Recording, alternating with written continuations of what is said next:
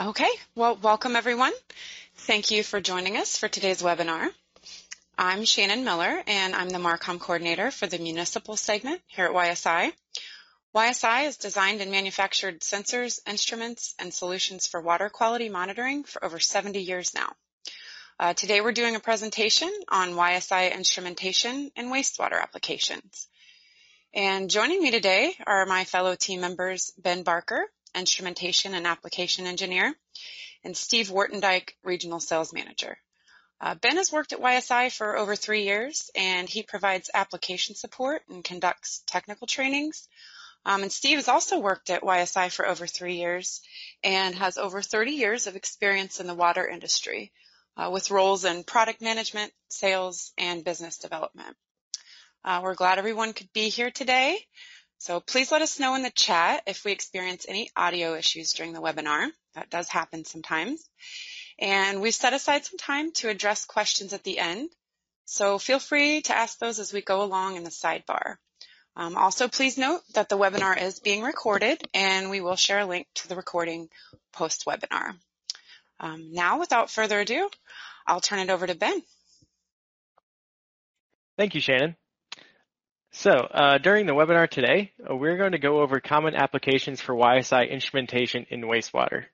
We'll cover the wastewater process from inlet to effluent, briefly describing each process, focusing on where YSI online sensors, portables, and lab equipment can be used to monitor and control particular processes. Now there's a lot to cover here in the next hour, so once we get into the applications, we're actually going to be moving pretty quickly. So unfortunately, we won't be able to get to every type of process, but these are the topics that we'll be covering today. For each topic, we will give a brief description of the process and what it does, what analytical parameters can be used in the application, and then we'll go through an example of what the application can look like. So please bear with me. On the next few slides, I will be introducing the YSI instrumentation that will be covered in the context of their application. So it will go fairly quickly, and then we'll jump into the applications. And on this slide is what we'll primarily be talking about today is IQ SensorNet applications. For those that don't know, IQ SensorNet is a plant-wide monitoring system for key analytical process parameters. A network of sensors and modules distributed across a wastewater or water resource recovery facility tie into a single system, which brings all of the data back to a single location for output to the facility's SCADA system. The data they are getting with IQ SensorNet ensures they are running as efficiently as possible and meeting their treatment goals. In addition to top-of-the-line instrumentation, IQ SensorNet provides a unique networking system allowing for up to 20 parameters measured on a single network. Also, our all-in-one power and communication cable results in less controllers, power drops, and communication wiring. This also allows for maximum savings on large projects and provides a ton of flexibility in laying out the system. And here are the top-of-the-line sensors that we will be talking about. IQ SensorNet has sensors for all the major process control parameters and more, such as pH, ORP, TSS, turbidity, DO, ammonia nitrate, sludge level, a fleet of UV-vis sensors, and a few wet chemistry analyzers for ortho-P and ammonium. When going through each of the applications, we'll be discussing where each of these sensors can be used to control and monitor the process. In addition, I will mention where YSI portables and laboratory equipment are frequently used for a particular application. We have 2 lines of portables in the YSI arsenal now. We have the Pro Plus from the Pro Series line, which has been around for quite a while now. I even myself use the Pro Plus frequently back in my college days, which is about 10 years ago now. Since then, YSI has upgraded and released the Digital Series, which, as the name implies, uses digital communication with the sensors instead of analog, and provides a number of big upgrades such as an improved selection of sensors, new display, even a few different options between the Pro Solo, Pro Swap, and Pro DSS. In addition, YSI's laboratory line has some newer additions that fit right into wastewater laboratories, such as a new line of auto titrators and our multi-lab, which is the perfect BOD instrument. Speaking of our portables and labs, I'd like to briefly plug a sale going on through the end of June for 20% off. So if you have some extra budget to spend and want to upgrade your portable and lab equipment, please go to YSI.com to see all of the options and just use the code SUMMER20 when you check out. Okay, enough about the instrumentation for a minute. But before getting into applications, let's first answer an important question. Why do water resource recovery facilities need instrumentation? Well, analytical instrumentation fills several needs for wastewater operators, which usually fall under one of these four categories. First, we have process efficiency. Instrumentation can tell operators how effectively they are removing contaminants like BOD, ammonium, and nitrate from the water. Is the process accomplishing what it is designed to do? If not, how can they improve or fix it? In order to solve problems or improve, you first need to be able to measure it. Next, we have reducing energy. Using process control, our instrumentation can directly control certain processes based on our sensors' readings. This can help save money by reducing the energy output to run equipment, such as aeration blowers or a UV system. Process control usually requires online instrumentation, such as IQ SensorNet. Instrumentation can also help alleviate maintenance costs, so usually meaning it can allow lab staff or operators to work more efficiently. For example, upgrading from doing ammonium grab samples to having an online AMOLET sensor can help save operators many hours in conducting those samples. And then finally, we have permit requirements, which is always a big driver for facilities to purchase instrumentation.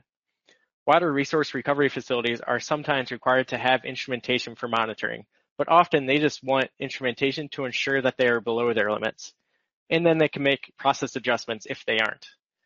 Most commonly, lab and portable equipment is used to monitor for permit requirements, but online instrumentation is increasingly being used for this purpose as well. And now I will throw it over to Steve to begin the application section with inlet and pretreatment.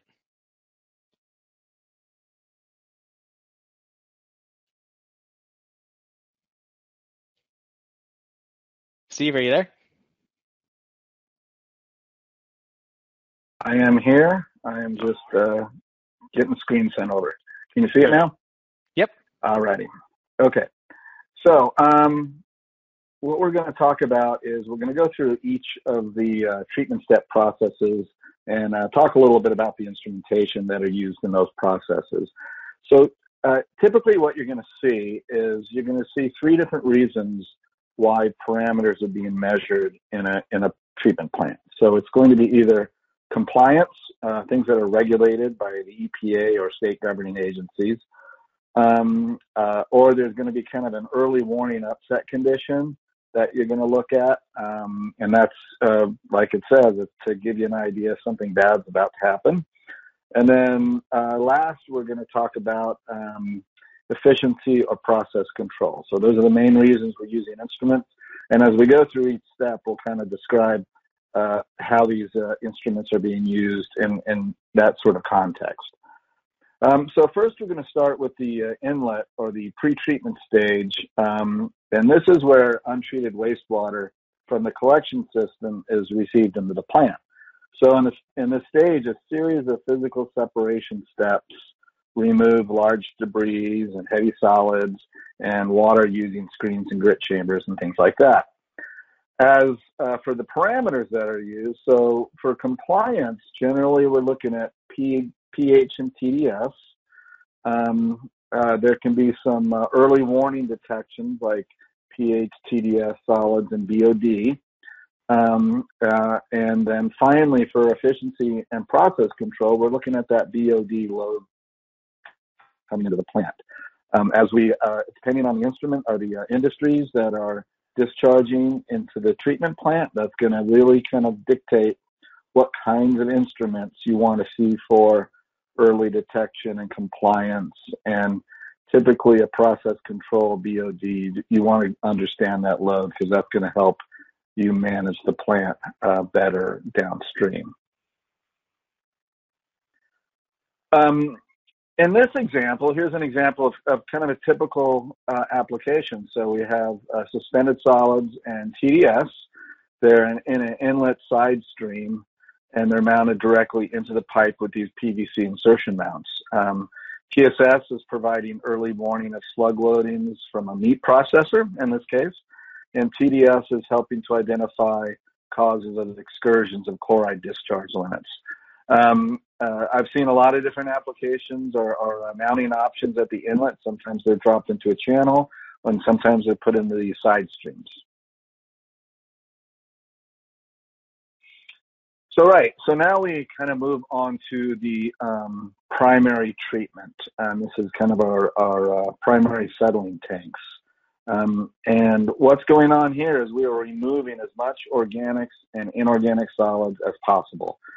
So this is usually done through either these large tanks or fine screens, but the purpose is to get a liquid suitable for downstream biological treatment. The parameters that are typically measured here are solid, sludge, ammonia, and BOD. And you can kind of see we are moving past compliance issues. We've got a little TSS kind of upset early warning issues if the clarifiers aren't properly functioning, and then we're looking at process control is primarily what our focus is now. As we move into the plant, process control becomes more and more important. So here we're looking at sludge blanket, total solids, ammonias, and BODs.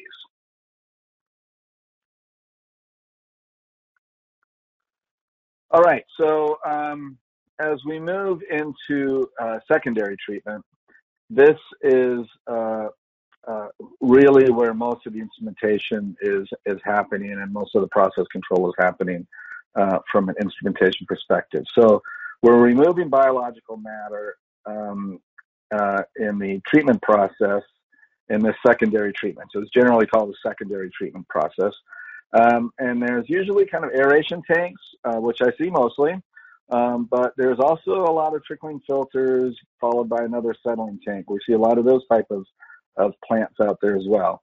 So the activated sludge portion of this stage requires the plant to create this optimal environment for nitrifying bacteria to grow. And the bacteria are removing or converting BODs and ammonias from the water. The water quality parameters are very important at this stage because achieving and maintaining the best environment for the bacteria is difficult, and it requires a lot of monitoring to control correctly. So we're basically using all these kind of chemical analyzers to control biological processes. The important parameters here are dissolved oxygen, ammonia, solids, nitrates, ORP, and sludge level. And each of these parameters can be utilized to monitor and control a biological and nutrient removal type of system.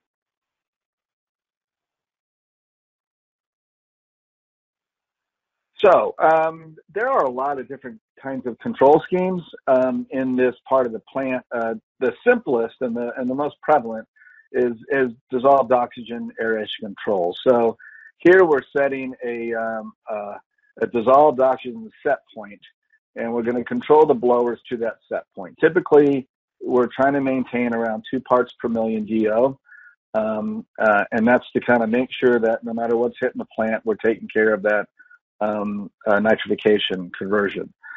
So even with something as simple as this, as just trying to maintain the DO at 2 parts per million, you can actually start to achieve energy savings. Because in the past, it'd be pretty much, full on, who cares what the DO is? We're just going to run the blowers at max, and that'll kind of take care of things.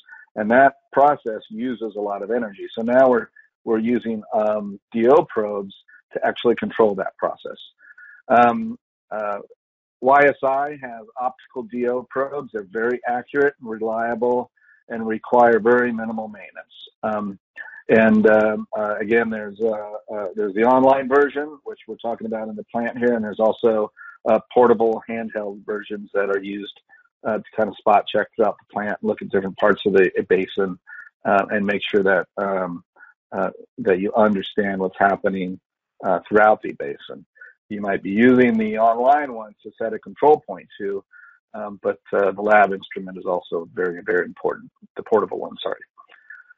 So here's kind of a typical example of what a DO aeration control looks like in kind of what a YSI 2020 IQ SensorNet system looks like. So we've got the main controller, and then we've got a series of power and communication lines running to these junction boxes throughout the basin, and we're dropping probes off of there. We're dropping DO off of here at various spots. Some places will start to add ORP on here, but if you're just thinking about a primary dissolved oxygen aeration control example, this is a fine example for what that looks like.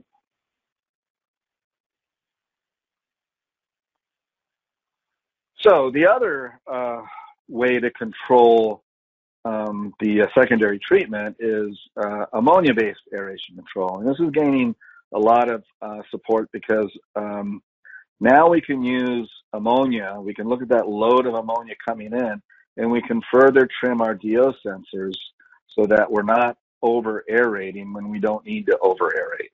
And there are many times of day where the DO set point does not need to be at 2 parts per million. If the concentration is low, then the DO can be low. And as the ammonia concentration rises, then you increase the aeration. And that is basically what aeration-based control is all about. It's using ammonia to control your DO set points at different times during the day. Interestingly, by switching to ammonia-based control, you can achieve an additional energy savings of about 10 to 20% over DO control. So a lot of times in a plant, where they're kind of just getting into instrumentation, we're starting them off on DO and doing the dissolved oxygen types of control, and then the plant, as they gain confidence in that, they start moving into an aeration or ammonia-based control scheme. Now, with that scheme, you're going to need a lot more instruments. So you are going to need oxygen, ammonias, and nitrates. You're going to need a low-level ammonium at the end of the process to verify that your algorithms are working correctly. Suspended solids is important because in order to maintain and control this system, understanding what your SRT and the food mass ratios are very, very important. And then we're going to have some handhelds here for doing spot checks throughout the process. And this is an example of an ammonia-based system, a very simple ammonia-based system looking at ammonias coming into each pass. You see kind of that pass 1 and 2 with recycling, and the pass 3 and 4 together. So you've got your ammonia and DOs throughout this process.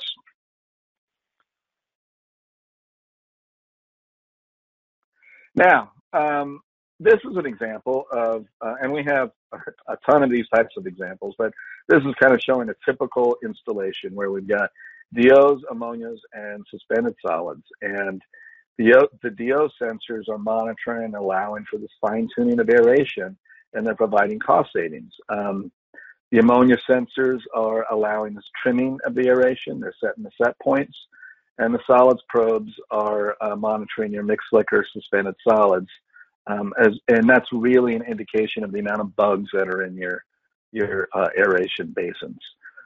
In this example, we've got one controller, a 2020 controller that can have 20 sensors off of it.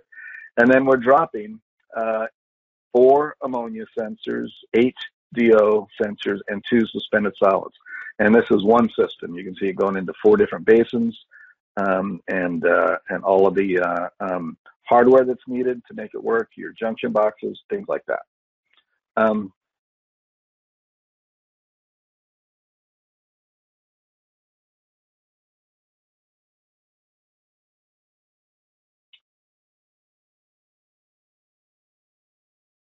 I'm sorry, there was somebody calling me.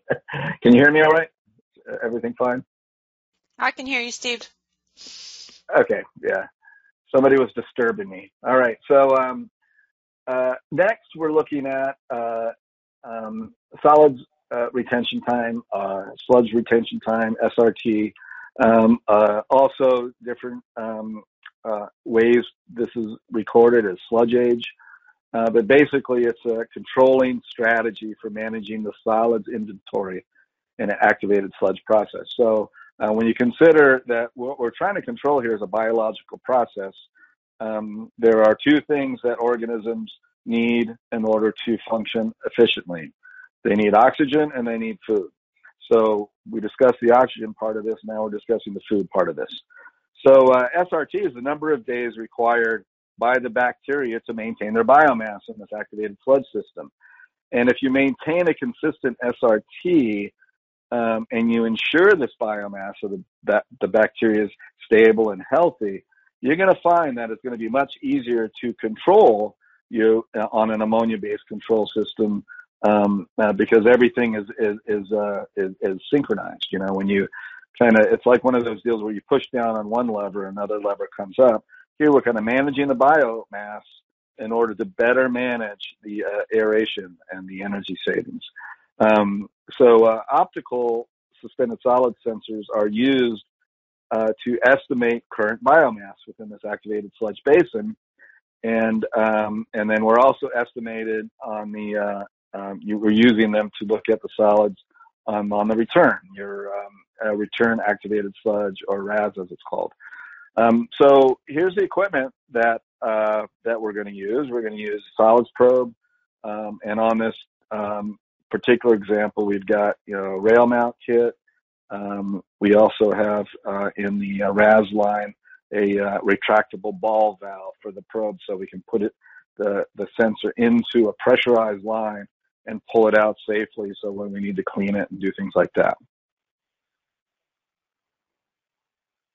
Oops.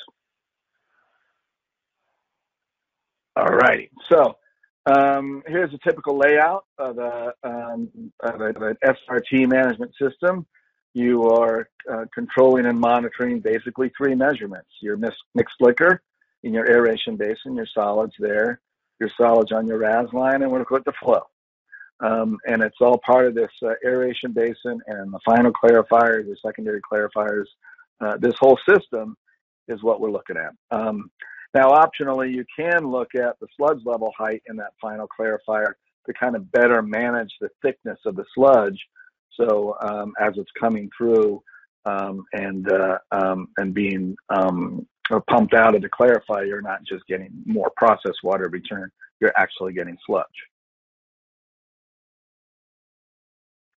So here is an application example, one of the ones that we have done. In this particular case, it was a side-by-side trial, 2-month evaluation with a competitor. The solids probes were measuring solids in the aeration basins and the return activated sludge and mixed liquor in the aeration basin. And you can kind of see what that looks like in the anoxic and the anaerobic cell, and then in the oxic cells, as they were called in this particular plant. And then over on the right, you can see what that ball valve looks like mounted into a pipe. You can see it's quite robust. In this case, we've got a third-party saddle that was used to help with the welding for the armatures. But you can kind of see what that looks like. Very typical.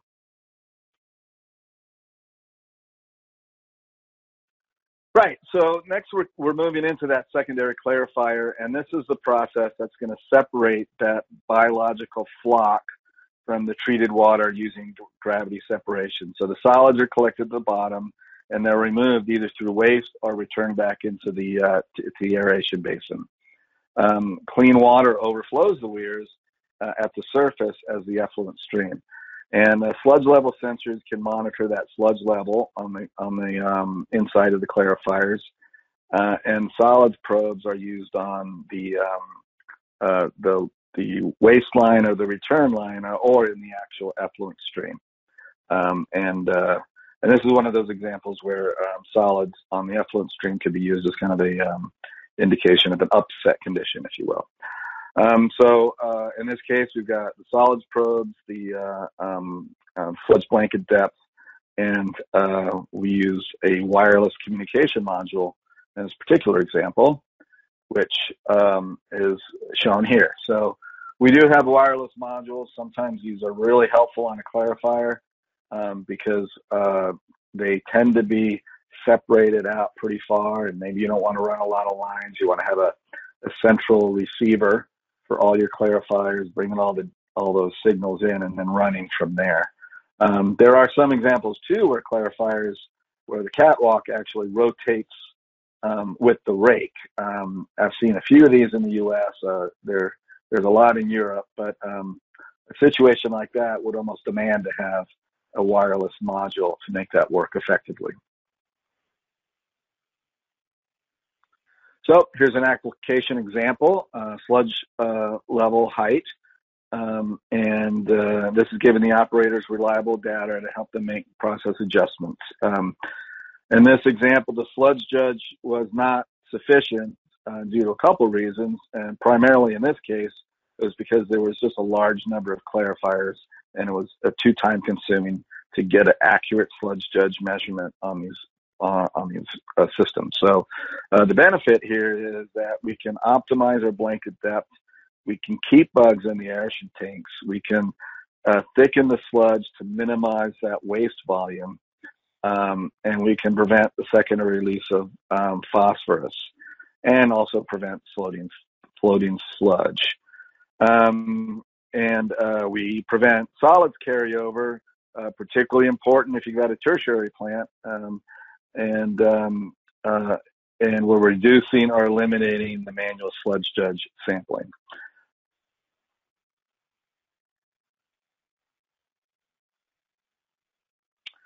So now we're kind of going back a little bit. We're going to talk a little bit more about biological nutrient removal.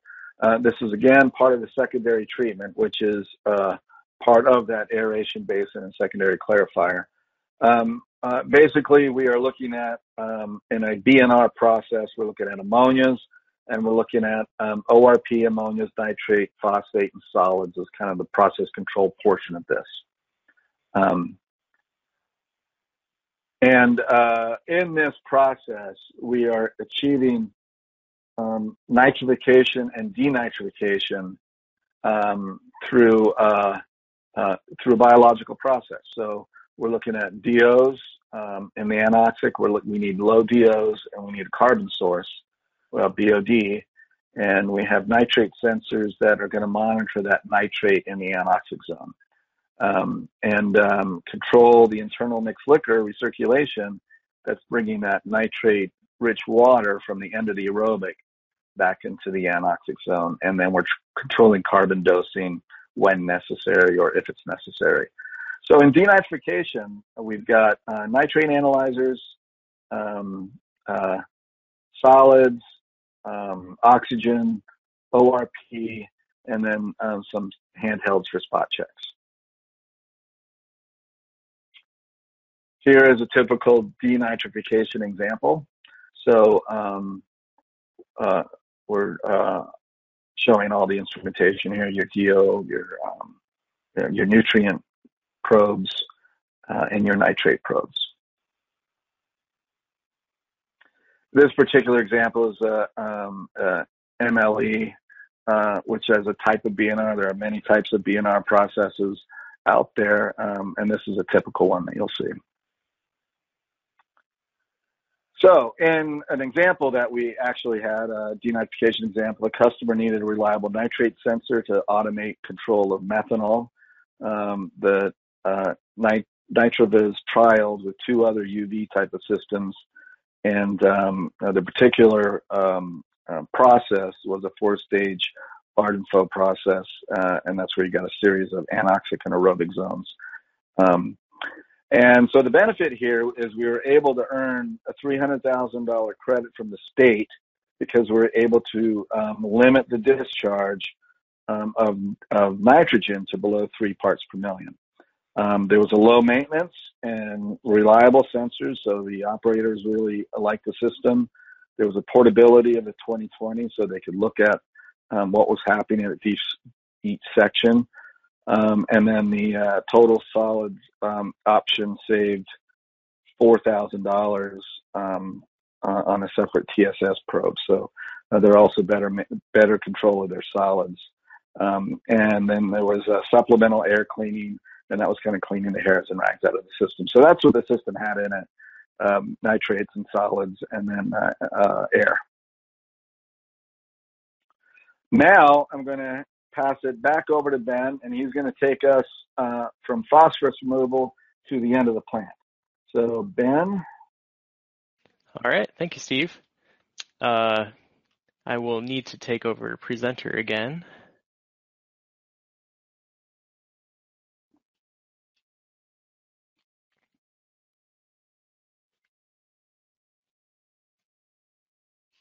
Have it.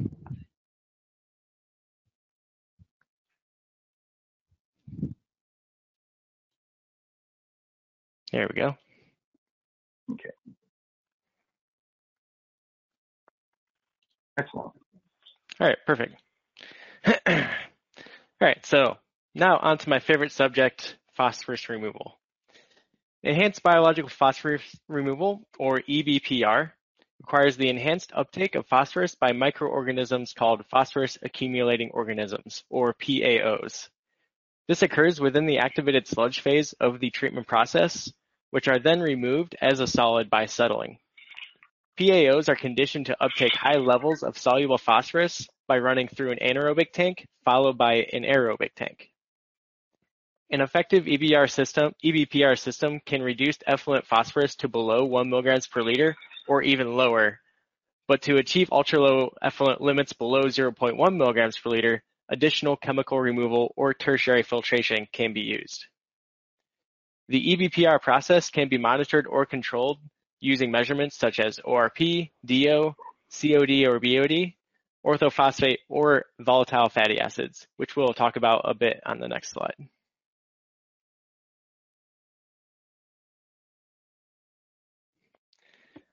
And this shows us what an EBPR process can look like. Starting with our anaerobic zone, our PAOs are getting stressed due to the lack of DO and nitrate, and this causes them to release all of their polyphosphate stores as a result. Here, we can use a CarboViz to monitor the carbon within our anaerobic zone and get an estimation of the BOD to phosphorus ratio, which is a good indicator of whether your EBPR process will be effective. We could measure ORP here to ensure we are maintaining anaerobic conditions. And then in addition, lab equipment such as the multi-lab for BOD or the TitraLine for volatile fatty acids is very useful to ensure conditions are right for biological P removal. Volatile fatty acids, for instance, cannot be measured with a sensor, but are still important to know because they are the preferred carbon source for the PAOs. After the anaerobic zone, the PAOs enter the aerobic zone, where they can begin to metabolize energy stores with DO, reproduce more PAOs, and then store a large amount of phosphorus within their bodies. This drastically reduces the soluble phosphorus within the water. The water then moves on to the clarifier in which the PAOs are settled out, and then they are wasted or returned to the anaerobic zone to reseed the activated sludge. The clean water moves to the effluent, which can then be monitored by an ELISA orthophosphate unit to ensure we are within our effluent limits. Now, chemical removal requires dosing a metal salt, such as alum or ferric, that binds to the soluble and particulate phosphorus, creating a solid flock, which can then be removed from the process by settling. A feedback or feed-forward control system using the ELISA PO4 allows for precise control of chemical dosing, reducing excess chemical use and saving money for the facility. Many facilities see a return on investment of 1 to 2 years when adding a YSI orthophosphate analyzer to their chemical removal process. Effluent monitoring is also a very common use for ELISA in chemical removal applications, or really all phosphorus removal systems. Although total phosphorus is the compliance parameter, orthophosphate can provide an effective indicator for compliance, as most of the phosphorus should be in the soluble form at this point of the process anyways. And here we have what a chemical removal system can look like. Some systems may have different or multiple dosing points, but we will look at a particular application called simultaneous precipitation. Simultaneous precipitation begins by dosing your allomorpheric at the end of the aeration basins, which with enough mixing will bind to as much phosphorus as possible, soluble or particulate. The water then moves on to the clarifier, in which these solids are settled out, taking the phosphorus with it. The clean water then moves on to the effluent stream, in which an ELISA PO4 can measure orthophosphate and provide a feedback signal to SCADA, or directly to the pump to increase or decrease dosing.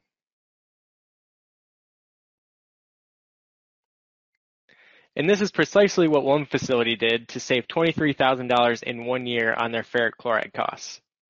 Previously, they were dosing chemical based on orthophosphate grab samples in the morning and the afternoon, which clearly led to a lot of overdosing. With the spread of phosphorus limits across the U.S. and the continued reduction of existing limits in certain regions, like the Great Lakes, the use of orthophosphate analyzers are increasing greatly.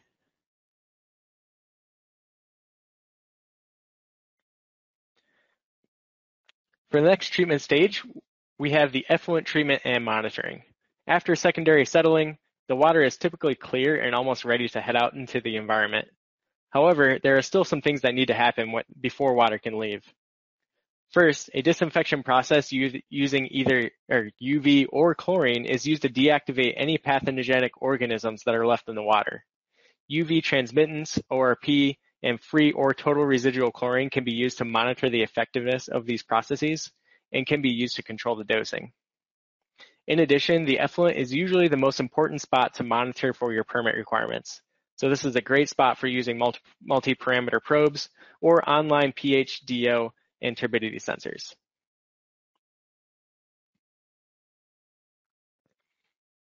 Let's take a closer look at UV disinfection. UV disinfection utilizes UV light to deactivate dangerous microorganisms like bacteria, viruses, and protozoa. When in contact with UV, these organisms become incapable of reproducing and infecting. Before reaching the final effluent, treated secondary effluent is run through channels containing UV light. UV systems are expensive to run at 100% output, so the UV dosage is adjusted based on the amount of organics within the water.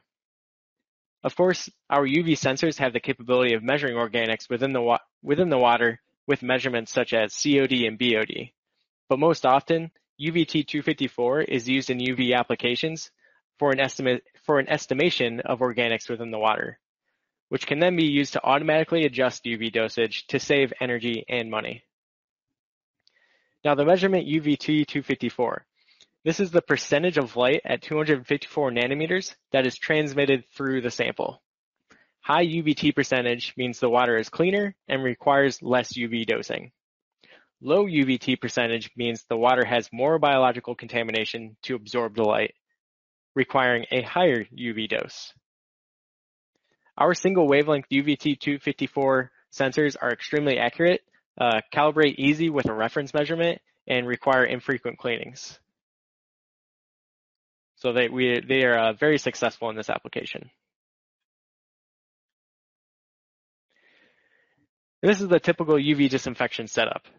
In the diagram to the left, we have our UV channel with water flowing through the UV banks, receiving their dose of UV. The UVT254 sensor shown downstream of the UV system here provides the organic concentration in the water, which then is used to adjust the output of the UV system. Again, when you have a higher UVT percentage, this means you have cleaner water and you can output a lower UV dose. When you have a lower UVT percentage, the water is dirtier and requires a higher UV dose. One common question we get asked is where in the UV channel do you place a UVT254 sensor? And the answer is simple. Anywhere that is not too close to the UV lamps, which causes reading interferences. Upstream or downstream does not matter because the UVT percentage will be the same regardless. The key here is that UV light does not actually destroy microorganisms, but it just deactivates them.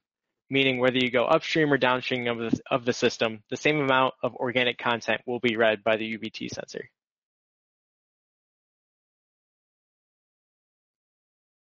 All right, on to our next application, chlorination and dechlorination. Chlorine is a very common method for disinfecting wastewater.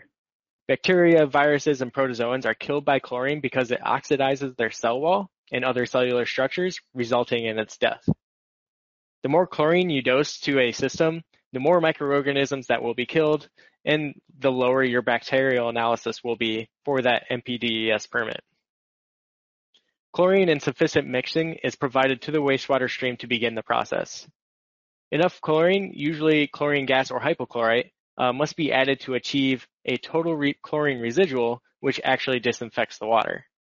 This point is sometimes called breakpoint chlorination, which is a bit too into the weeds for this webinar, but if you want to learn more about chlorine disinfection, breakpoint chlorination is a good place to start. Now, total chlorine consists of two forms, free chlorine and combined chlorine. Free chlorine is formed when chlorine combines with pure water and is the most effective form of disinfection. Combined chlorine is created when chlorine combines with ammonia into several different forms of chloramines, such as monochloramine and dichloramine. Chloramines disinfect at a lower rate, but do also have some benefits such as fewer disinfection byproducts, and then also has a better taste and smell. Excess chlorine is dangerous to aquatic life, so it is essential to not only chlorinate enough to achieve proper disinfection. IQ SensorNet instrumentation like Sensilit ORP sensors or the 3017M chlorine DPD analyzer can help control the chlorination process to be as efficient as possible with chlorine dosing. In wastewater, the water is usually treated with sodium bisulfate to dechlorinate the water, ensuring the effluent does not have enough chlorine to harm the environment.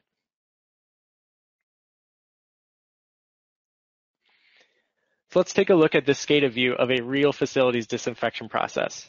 The beginning of the process begins in the top left where we have a few measured variables like flow, ammonia, and UVT percentage. Next, we have a mixing chamber in which sodium hypochlorite is added for disinfection. The facility uses ORP to control their chlorine dosing, so they have an ORP set point.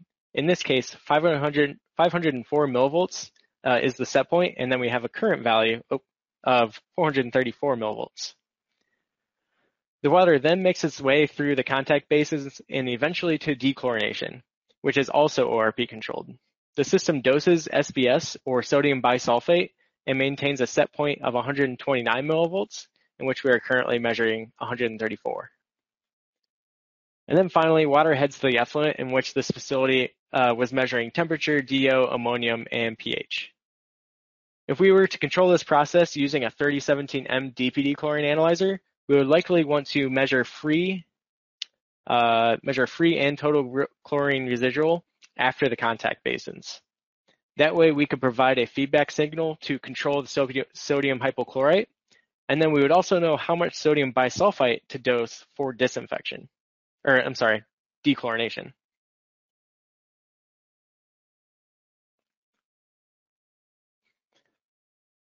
One additional type of process that can be used is tertiary treatment. A tertiary treatment process is usually used to reduce a specific pollutant to ultra-low levels or to further disinfect the water. This is usually done for water reuse applications or in specific applications when you want to achieve ultra-low BOD, TOC, turbidity, TSS, total phosphorus, or nitrogen. Some common types of tertiary treatment are ozone, reverse osmosis, and tertiary filtration, among many others.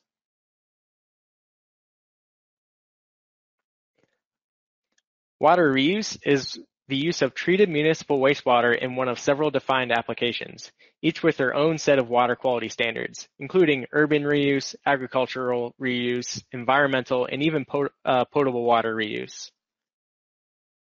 There are different requirements for each type of reuse, and these are usually defined by state agencies, but they usually require at least secondary treatment, tertiary filtration, and disinfection processes. One example of the water reuse requirement are below.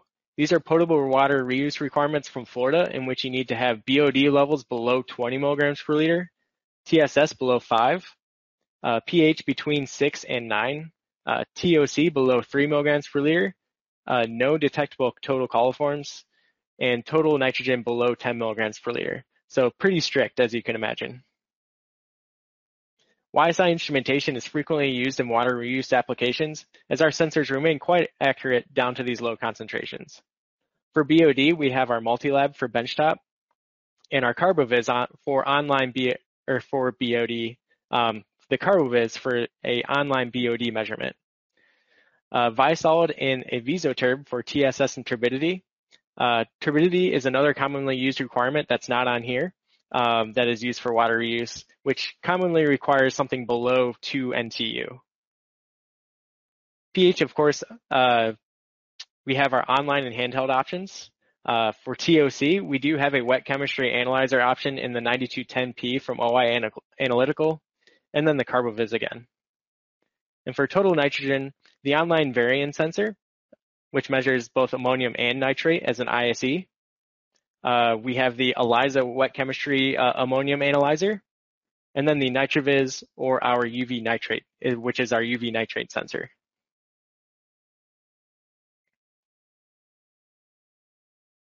Okay, so now let's take a look at our final process step, the effluent. The effluent is where facilities should be monitoring for compliance with their MPDES permits. These permits vary by state in the body of water being discharged into.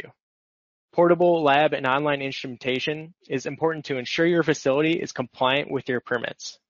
Although portable and lab instruments are most frequently used to monitor effluent streams, online sensors are increasingly being used because you get the 24/7 data, the ability to alarm if you reach a particular threshold, and you'll be able to sleep nicely at night knowing that if anything major goes wrong, you will know right away. As for permitting, there are several monitoring options out there. So I pulled up a typical MPDES permit from an urban location in Ohio, which actually happens to be the closest facility to my house. For BOD, they require below 8 to 20 milligrams per liter, depending on the season. For TSS, they require 16 to 30 milligrams per liter, depending on the season again. pH of 6.5 to 9. Dissolved oxygen above 7 milligrams per liter. This plant is only required to monitor their total P, but often plants, especially those discharging into freshwater bodies, can have total phosphorus limits from 1 milligram per liter down to even below 0.1 milligrams per liter. And then finally, this plant has a changing ammonia limit depending on the time of year between 1 and 3.7 milligrams per liter. In comparison to water reuse requirements, these aren't as strict, but still require a well-operating plant to reach. Now let's take a look at an effluent monitoring application for online instrumentation. This particular customer wanted to measure DO, pH, and turbidity with online sensors at their effluent, but was not able to directly connect with their PLC because the effluent of this particular plant was quite far, was a long distance away from the nearest PLC cabinet. Instead, they decided to use a cloud-based telemetry system to remotely monitor these parameters and send the values back to their SCADA for alarming. This type of system, again, allows for 24/7 monitoring of the effluent. They can alarm if any problems occur, and also makes it so an operator doesn't have to go out several times a day for a grab sample all the way out to the effluent. And that's it. Don't forget that we have a bunch of great material on our website that can help you learn about wastewater instrumentation, such as our newest application note about solids retention time, or the most recent blog post, 5 questions to ask when selecting a UV or UV-Vis sensor. Feel free to reach out to Steve, Shannon, or I with any questions you may have about instrumentation or their applications. So thanks for listening, everyone. We hope you learned something new today about IQ SensorNet sensors and the wastewater process. And with that, I'll send it back over to Shannon to see if we have any questions. Thanks, Ben. So we'll open it up for questions here. I only had a few come in during the webinar. So if you have any questions, go ahead and ask those now. Ben, we can start. This one's for you. Can you please address mounting and orientation of the UVT sensor in a UV channel, influence of turbulence, entrained air, grease, etc.? Okay. Yeah, I'll pull back up this slide here. So there's several different mounting options as far as this particular one is a swing and chain mount. So the chain hangs down and the sensor hangs freely, and we typically like it to be, it's not necessarily super important, but we typically hang it horizontal. Many customers they can have higher flows, so a little bit more turbulence. In that case, you wouldn't want to swing and chain mount. So we do have plenty of applications where we have a rigid stainless steel pole mount in which we attach the sensor vertically, and that sticks down into the channel on the side. So really, there's a lot of options. It depends on the turbulence. You don't want to chain mount if it's very turbulent. But yes, there's several options out there for whatever situation the customer has. Okay, this one's for Steve, and we may have to get back to the asker on this, but what do you see trending for measurement at high-strength industrial customer points of discharge to the sanitary network? Well, that's a difficult question to answer because it depends on the industry. So usually with like a food production, dog food, human food, things like that, I see solids and BOD as being primary. For chemical, things like that, it's generally pH connectivity that you're looking at primarily. But if you want to send me an email about something more specific you're looking at, I'd be glad to address that. Okay, thanks, Steve. Can online instrumentation be used for permit compliance?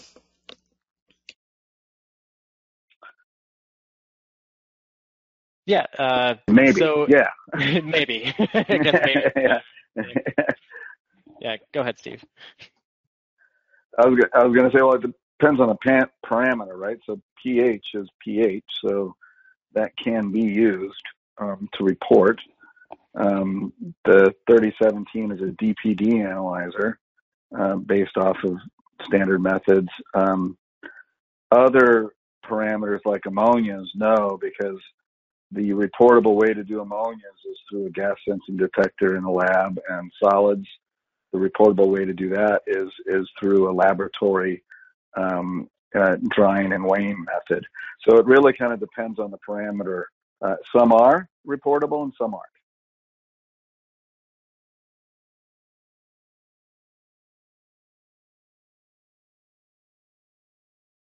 Okay, we have another question here.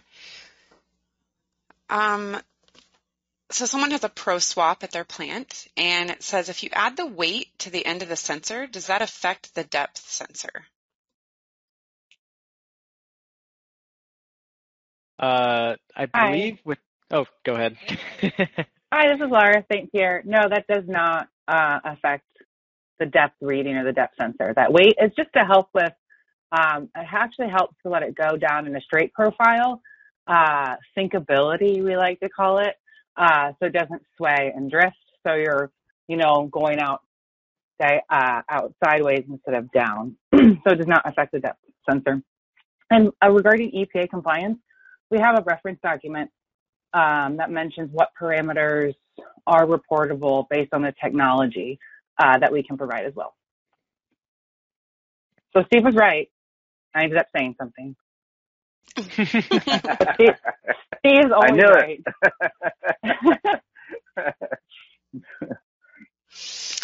Okay, we've got another question here. Can the wireless modules be used for multiple sensors back to a central controller? Yes. So the wireless modules, you can have several. You either have I guess I like to call them primaries and secondaries. The primaries are the receiver of a signal, and the secondaries send a signal. You can have multiple secondary wireless modules sending to a single primary module. So yes, you can have, I believe it might be 4 wireless modules that can be sent to a single location. So it's a good way to eliminate a lot of cabling in a plant.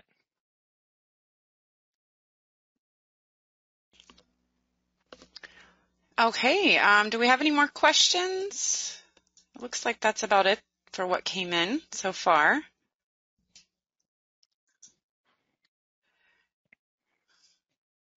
There might be a few that we'll need to address after the webinar. We will follow up with you if your question wasn't answered. And I think that's the end of the webinar. We do have a short 4-question survey that will launch at the end. Your feedback is always very, very important to us, so please take a minute to fill that out. We'd appreciate it. And thanks everyone for coming. We hope you found this training webinar useful. And again, reach out to Ben, Steve, or myself, Shannon, with any questions. And have a great day. Thanks, everyone. Thank you.